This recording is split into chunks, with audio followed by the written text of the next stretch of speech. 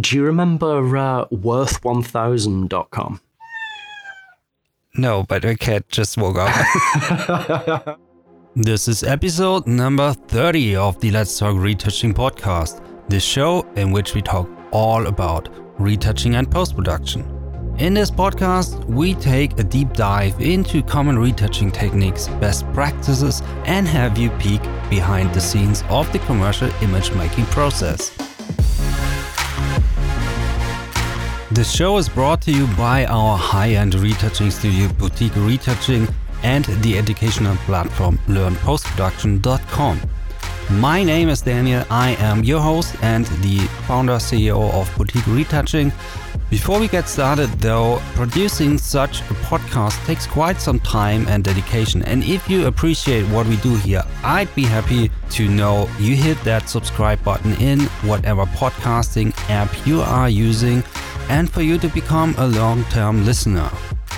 Another thing, we have been absent of iTunes for a while for whichever reason. I had to deal with support. It was quite a struggle, but we are back there.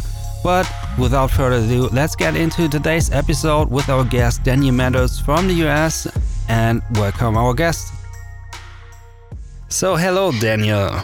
Hi. Welcome on the podcast. How are you doing? Thank you. I'm great. I'm having a great day. How are you? Yeah, I'm fine. It's a little bit late over here, but luckily the cat is sleeping. Good. So is mine. I'm going to keep my fingers crossed that the cat stays asleep. Same here. We don't have any yelling. If not, we're going to have some interruptions here in our recording. That's fine. Which could become its own thing over time. Yes.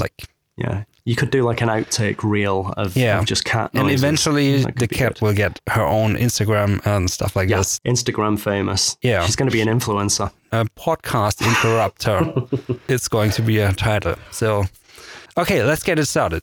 Okay. You are currently living in the US. So tell me about that. You are originally from the UK. Yes, I'm from Manchester, England, originally, and I've been in Savannah, Georgia, in the US for almost 6 months now. It's a bit of a difference. I'm used to Manchester, where there are lots of ad agencies, plenty of retouch work in-house. London's only a couple of hours away on the train. To move here, where I'm 3-4 hours away from Atlanta, is it's a big change, big change. Oh yeah, the distances are so vast in the US, right? Oh, it's huge country. Absolutely, I'm massive, especially when I'm just used to the British Isles. This is enormous. It's not like I'm just going to drive an hour and a half. Yep, no, nothing like that. No, it's my wife and I drive 7 hours to go and see her mother-in-law at Thanksgiving. So and that's in the next state. It's bigger than I'm used to. Yeah, but I hope you have better weather than we have here. So much better weather. Have you been to England?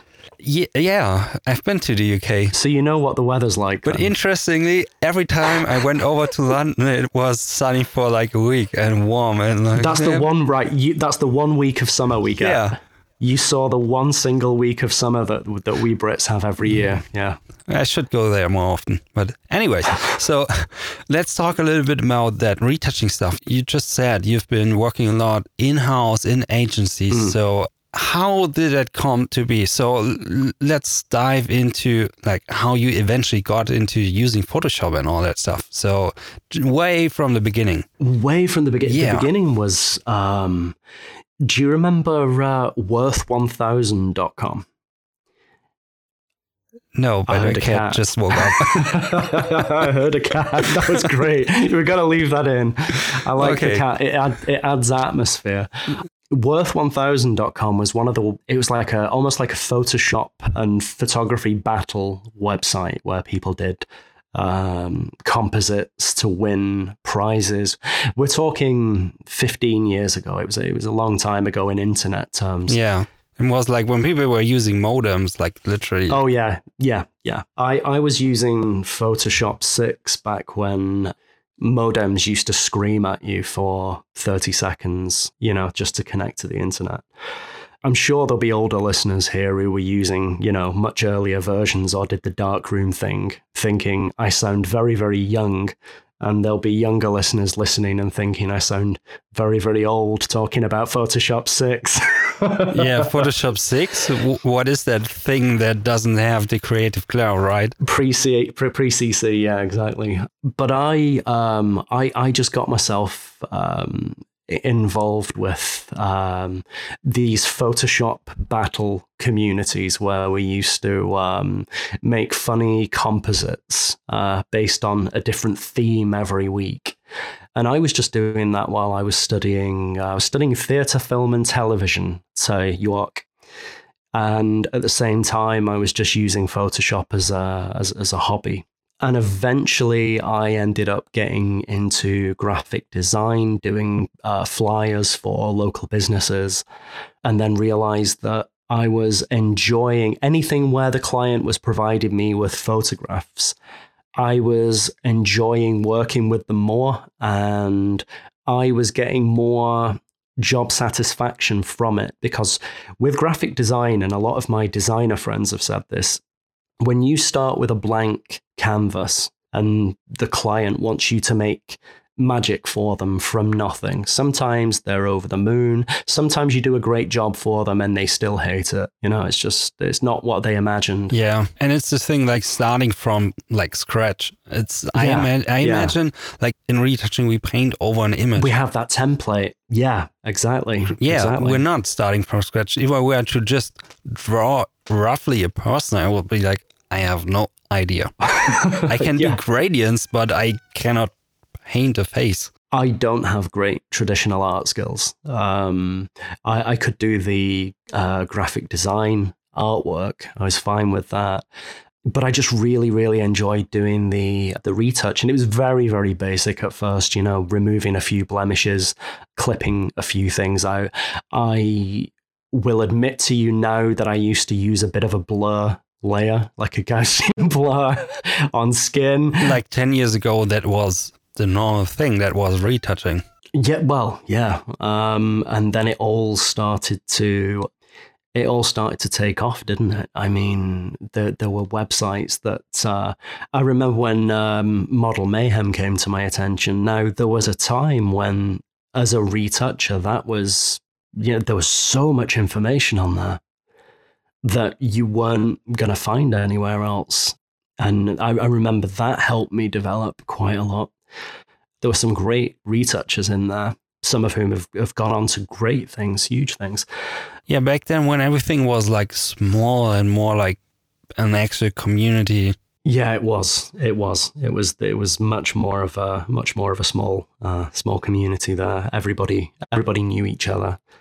But I think what came from that, for me at least, was I was lucky enough to live near a big city where there were advertising agencies, particularly a few sportswear who had their own marketing teams in-house. So if you see an ad in Britain for any kind of training shoes, sneakers, sportswear, there's a high chance I've done something to it at some point. But on top of that, I got I've always had the occasional photographer who'll contact me and say, I've got this advertorial for Chanel in Harper's. Do you have time to take it? Yeah, I've got time to take it. This is beautiful. You know, I get those occasionally, but the bread and butter of my work has always been the sportswear stuff. Yeah, I think most retouchers, they just make money off of commercial jobs. That's just the reality. Yes, definitely. The other stuff, sometimes it's just you're more free to put in your own creative thoughts. Yes, yeah. And I mean, I love the editorial stuff. There's nowhere near as much money in it. And I think most of your listeners probably know that already. It's great getting a job that's going to be a 7-shot editorial in L, maybe, but it doesn't pay as well as going in-house and working for a large company, taking dust off shoes. Yeah. It just doesn't pay as well. Yeah. I mean, there are still other fields. So the beauty world is also a commercial thing, even though beauty is put in editorials, there are also commercial jobs on the beauty side, which are also more technical than the editorial stuff. But I think a little bit later in the podcast, we will get into like how people could maybe approach going the advertising route. So how was it when you first discovered Photoshop? You said you've been using Photoshop 6 or something? Yeah. So have you been playing around with just like in your free time? And then you eventually got better and decided to like, when was it when you were sure I want to make money off of that? Well, what happened was my life took a strange kind of path. And as I said, I studied theatre, film and television at university. And then after that, I went on to open a coffee shop, which was... coffee is a nice topic. So let's just quit retouching and let's just talk about coffee. No. Coffee's great. I love coffee. We can do that. Okay, maybe another time. So okay, maybe. All right. Yeah. You've been studying. Yes. So I studied theatre, film and television at university, and then I opened a coffee shop. And the coffee shop didn't do particularly well, largely to do with a business partner that I had. And when I finished there, when I just walked out on that, I thought to myself, how do I make money now without taking a 9-to-5 somewhere? You know, I could walk into a supermarket and say, hi, do you have any jobs stacking shelves right now? I'm at a low point here. My business has just failed. I'm ready to ready to take anything. And the people around me who I was close to, family, friends, said, no, you can do more than that. And I was thinking to myself at the time, look, I know how to use Photoshop. This is something that I've played around with as a hobby. This is something that I love, something that I've always gone back to. Can I make any money out of this? Who needs people who can use Photoshop? I never at that point really thought that this would lead to a career, that it would lead to something that would be my income, would be my life. As you know, this is me. I'm a professional full-time retoucher, and I would say to anybody listening, especially if you live near a major city, if you're wondering if you can work full-time as a retoucher and do this and this be your career, if this is what you love doing, you can do it. This is something that you can do. It's easier when you live near a major city though, and this is what I'm finding right now. Yeah, it is, because the bigger agencies, they are in the bigger cities, and they require you to come in and do the work. Yeah, they do. Being contracted, not to use your own devices and stuff. So. Yeah. And that's a side that is not often communicated in the retouching industry among the online side of community things. Yeah, and the price of online work now, it's come down so much, because there are people who started off in developing countries with lower wage requirements.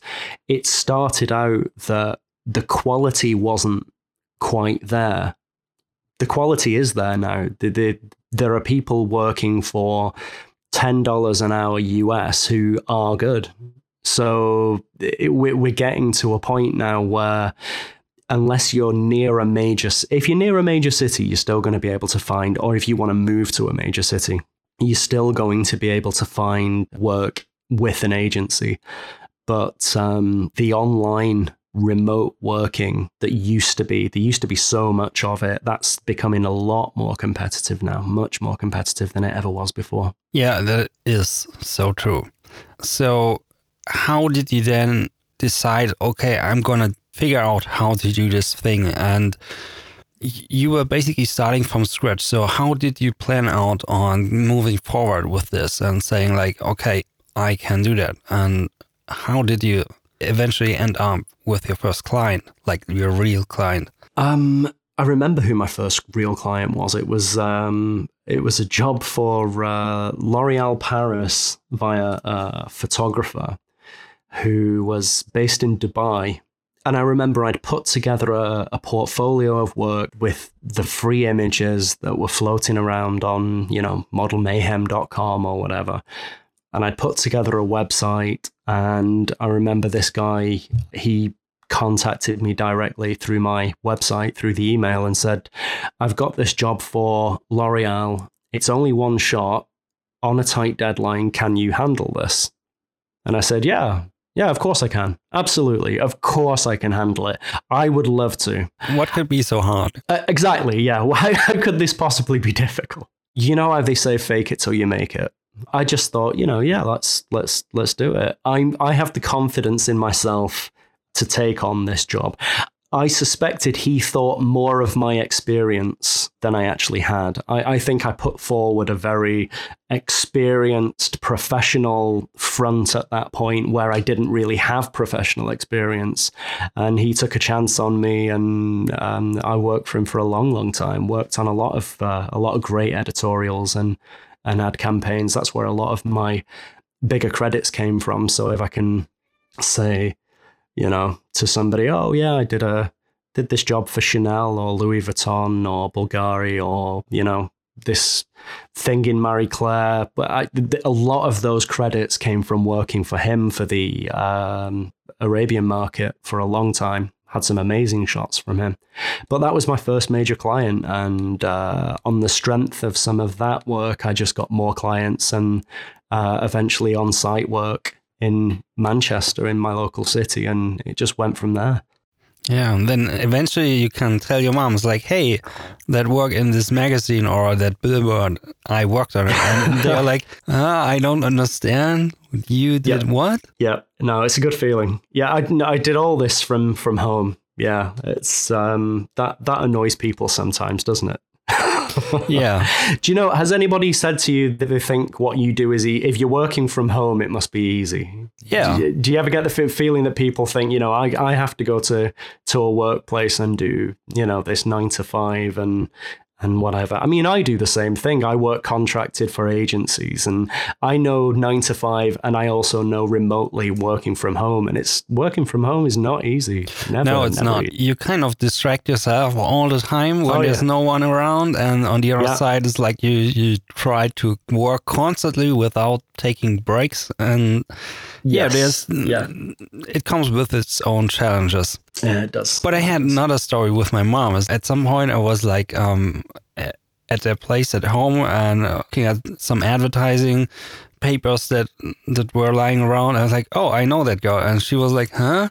I was like, yeah, she's the friend of another friend photographer. And yeah, that's when you're working in that field, you just know. No, I know, it's great. Like, yeah. Just walking past, I think I was teaching a seminar in London one time, and as soon as I got off the train, there was a huge poster of something that I'd worked on just a few weeks earlier, just greeting me as I got off the train and onto the tube. And it's stuff like that's just really cool, really, really cool. Yeah, it never gets old, does it? It never ever gets old. It's a good feeling. Even other things. Just the other day, I went. So I did an editorial for a photographer from Paris, and they shot with a model from Russia. Yeah. Super young, like I think by the time when they did the shoot, she was like 15 or something. Right. And like half a year later, I walked through my city and a hairdresser salon, they had another image of that model. Yeah. So that's super nice. And I was connected to the model as well, so I just like, hey, spotted you in my city and stuff like. So that's kind of it's a good pleasure stuff. Yeah.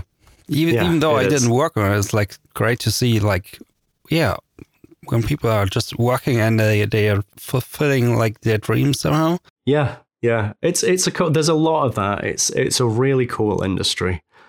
Sometimes it's not like work.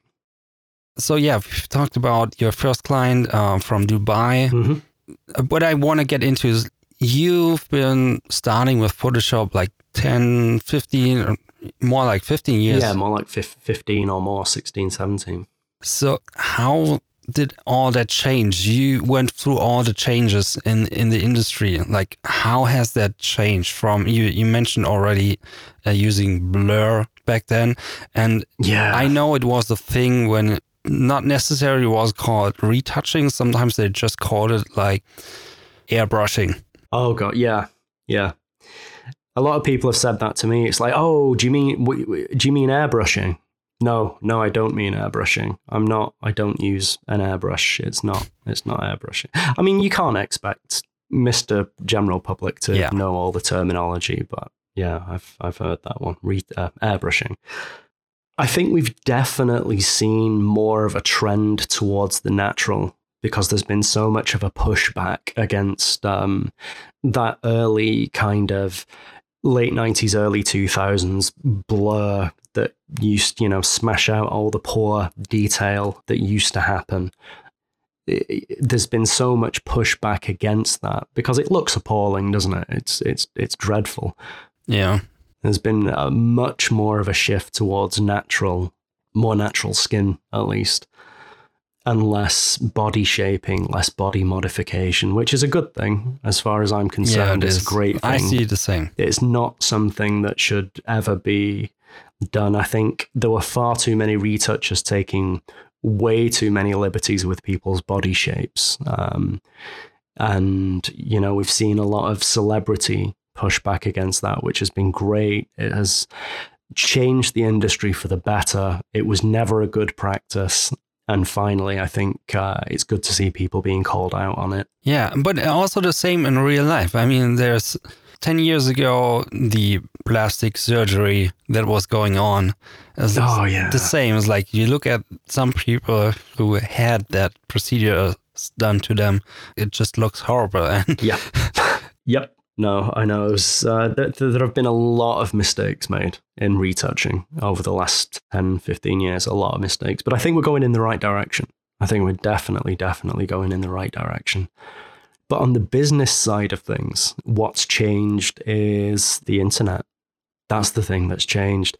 You can't just you can't get good at retouching now and absolutely guarantee that you're going to have a lot of well-paid work. Whereas I feel like we could all do that 10 years ago.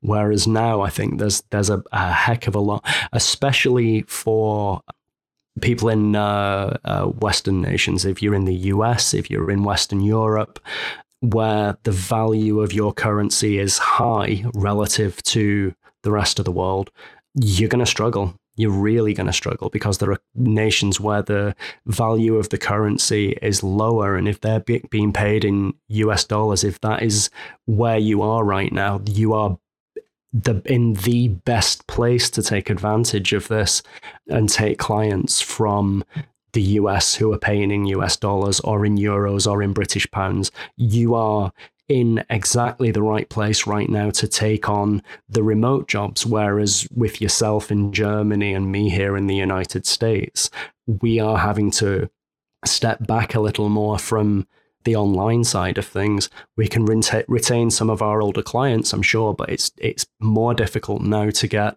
clients online than it ever was before. Oh, yeah. But I also have to stress this, like for people who previously might not have been in a situation where they could make good money, now they are. Absolutely. They are in maybe Eastern Europe or maybe even India when they are really good and working to the standards Western countries expect. They can do that. And that was my point. Those people are in the best possible position now to take advantage of this, and they should absolutely 100% be taking advantage of this. Oh, yeah.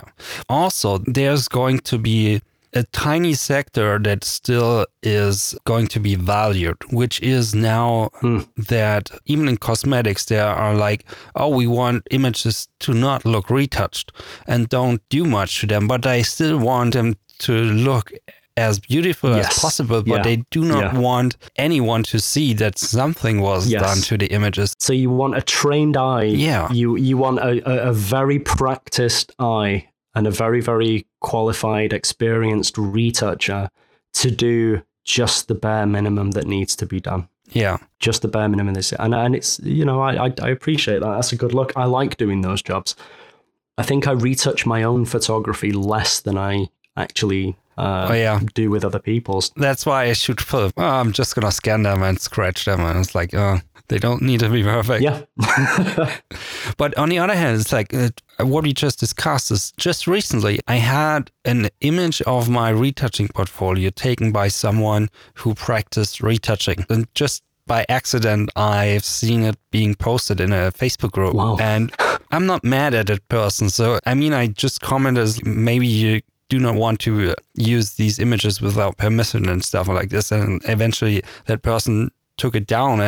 I wasn't really mad, but sometimes they just don't understand. I think sometimes people make errors early in the career. And that's fine. The more interesting thing about it was like all the people that commented was, that before image doesn't need any retouching. And I was like, because it was retouched already, right? Yeah. And that's the thing. Nobody in that group has assumed that the image was retouched. Well, that's a good thing. That's how you know you've done a good job. If it's like, wow, that's an incredible image. How beautiful, how perfect. Doesn't even need any retouching. And you know you've spent at least an hour on it. Then, you've done a great job. So I wish that person didn't just instantly delete it, because I would have liked to get more into that conversation of not to go overboard with the retouching. And actually, that is what many clients now expect as final images. Yeah, so you wanted to use it more as a learning experience for that person and for anybody else who was observing the conversation happening. You kind of wanted that dialogue to continue. Yeah, I hope also this podcast is going to contribute to that. And among retouchers, we have this discussion and we share what we're working on, and we share our approaches to retouching and how, because it's going to be helpful to all of us in the end, knowing where the industry is moving and stuff. Yeah. Yeah, I've always loved that sense of community. There has always been help available. I don't think there are any secrets left. As far as retouching goes, as far as post-production goes, people have their own little techniques or ways of doing things, little tricks. I've probably got a few dozen little ways of I do things in Photoshop that other people might not do, and you might look at it and think, that's cool. I think we can now lift the curtain and explain the secret that your cat is doing all your retouching work. It is, yeah. We discussed this earlier, Daniel and I, and it is my cat, Bastet. If he leaves the sound in the podcast, you might hear shouting for some food. Yeah, Bastet, she's named after an Egyptian goddess who was a cat-headed goddess. See, I didn't even know how to name my cat, so I just gave her a name and never used it. What's your cat's name? Lily. I had to think about it. Lily. Oh, that's a good name. I knew a cat called Lily. She was lovely. My friend's cat. I'm going to forward your compliment to her. Please do. I would like that. Yeah. So back to retouching.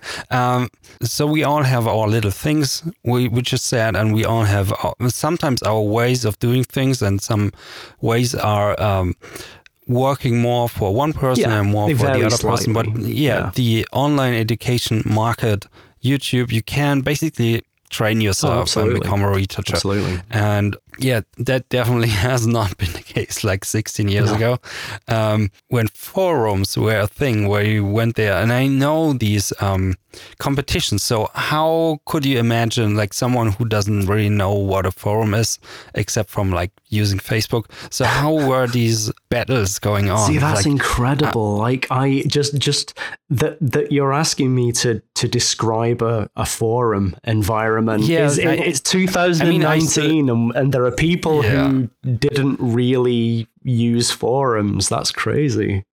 Do you know, I think there was something about forums that I really liked. There was something more community based, whereas everything's a little bit more scattered when it comes to Instagram and Facebook. It's like Reddit, but just without the super negative side of Reddit. Yeah, exactly. Because everyone had a name and their little avatar. And it didn't really feel like being anonymous on the internet. Yeah. Right? Yeah. You had your personality. Today you have your Facebook, but I know people who are on Facebook and have a career and nobody knows anything about their private life. Yeah. Or their name or stuff. Yeah. So no, forums, we were all very much ourselves, I think. God, we're sounding old and nostalgic. But there was a lot of information that started to be shared between photographers and researchers who were, established agency researchers started to say, okay, guys, this is how we do things. At the agencies, in the marketing companies, this is how we do things. And it was enlightening. It was eye-opening. And I was one of the people who back then benefited from it because I was always waiting for certain people within those forums to post so that I could, I kind of figured out who knew what and at what level they were professionally. So as soon as they posted, I was like, okay, well, I know that this guy works for this company. And if he's saying this, then that's what I'm going to take on board. That's what I'm going to remember. And learning from certain people, and there were some of those names that, as I say, have gone on to do incredibly well. But it was all a very small, tight knit little community, and it was cool. It was good. It was a really good way to store a huge repository of information. Just searching through those threads, and if you wanted to find something on how to correct skin tones, search in the box, find a thread where there's a forum full of people all discussing how they do this, and upvoting the best ideas and people giving demonstrations, and it was there's so much to learn from. And if you just buried yourself in all that information, as I did at that time, you come out of the other side of it thinking, okay, I'm pretty competent now. I know what I'm doing. And as soon as this guy said, do you want this job from this L'Oreal ad I've done? I said, yeah, I can do that. Absolutely. Why not? And I just never looked back from it. But I also think nowadays the information is much easier to get to, but also harder to get. There's too much of it. Yeah. You go to YouTube and you're like correcting skin tones, and you get 5 videos, the ultimate way to correct skin tones, and what's the best one? And they all tell you something different. Yeah. Yeah. And I've always kind of said, if it works, it's the right way. If you get a good result, it's the right way to do it. A lot of people early on don't know what a good result is. Like, I can tell you now, I have used that, we were laughing about using a Gaussian blur layer earlier on.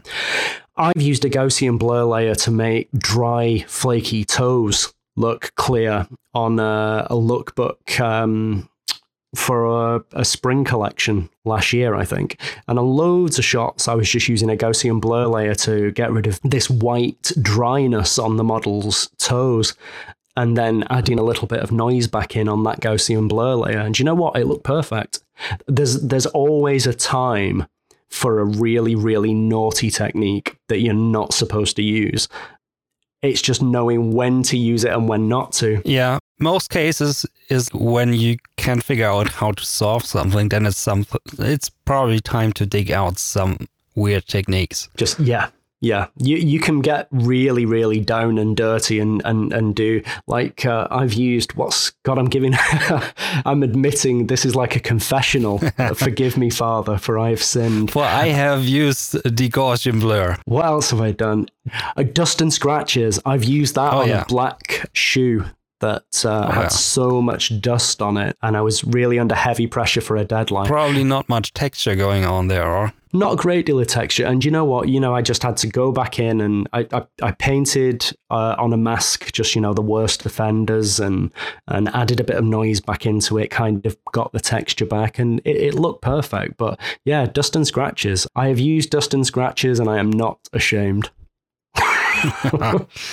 Sometimes you can use a bad technique, but I think the problem is if you're being taught that is the way to do that, and you go away and you start to try and apply those really dodgy techniques to every image you work on, you're going to have really bad results. And that's what YouTube's doing right now. It's just awash with really, really bad techniques that are not going to serve anyone well in an agency. Yeah, that's true. And I also think of it as learning the quickest way to do something usually is an easy way to sell information, but not necessarily the best way to do something. Yes. Yeah. Yeah. I mean, I can start a YouTube video now that says, how to retouch this portrait in under 9 hours, and nobody's going to watch that. There'll be a few people who really want to watch me retouch a portrait for 9 hours. Most people, the one that's going to get 1 million hits is going to be the one that says how to retouch this portrait in less than 5 minutes. That's the one that's going to get all the hits. That is true. But it's also a thing, like I also tell people when they look for educational material is you do not want to skip the phase of learning a technique just to skip through some steps and to save some time here and there. Yes, because absolutely. What it means is with those people, they end up in a scenario where their work doesn't get better and they wonder why. And most of the time, it means always to go back to the basic and refining the technique there. Because they learned frequency separation and they never learned how to dodge and burn. That's a big one that I see at the moment. If you use frequency separation and you're going to obliterate everything in the tones in that mid-range, it can look kind of cool, I guess, from, like on Instagram, on a cell phone. It doesn't look great close up. It looks like you've got this scratchy, crunchy texture just floating on a blancmange. It's awful. And I always tend to say it's like floating texture of leather on some blurred skin tones. Yeah, it's terrible. But there are people who can get those immediate results. They'll go to a website that says, how to get this skin result in 5 minutes. And they're like, wow, this is a huge change. What a dramatic change I've made in just 5 minutes. This is incredible. This is what I do now. This is how I retouch skin. And if they've never learned how to dodge and burn, they've never sat there for an hour with a tiny little clone brush dealing with texture and fixing texture. If they've never done that and they've not spent many, many, many hours, days, weeks doing that for years, they have no foundation. You need that. You need to put that time in, down the frequency separation for a while and just go straight back to basics. I even go as far as saying learning proper dodging and burning helps you with identifying issues in color as well. Yeah, absolutely. Absolutely, it does. Absolutely. Especially because as you are darkening areas, if you're burning areas, you start to see those color shifts where it's a little undersaturated. And then if you're dodging an area, you might find that it's oversaturated. So you have to end up dealing with those little color shifts as well. And it's, it teaches you a lot. It teaches you so much more than any quick fix or filter does. So this has been it. Episode number 30 of the Let's Talk Retouching podcast is a wrap. I really enjoyed this one and I hope you did too.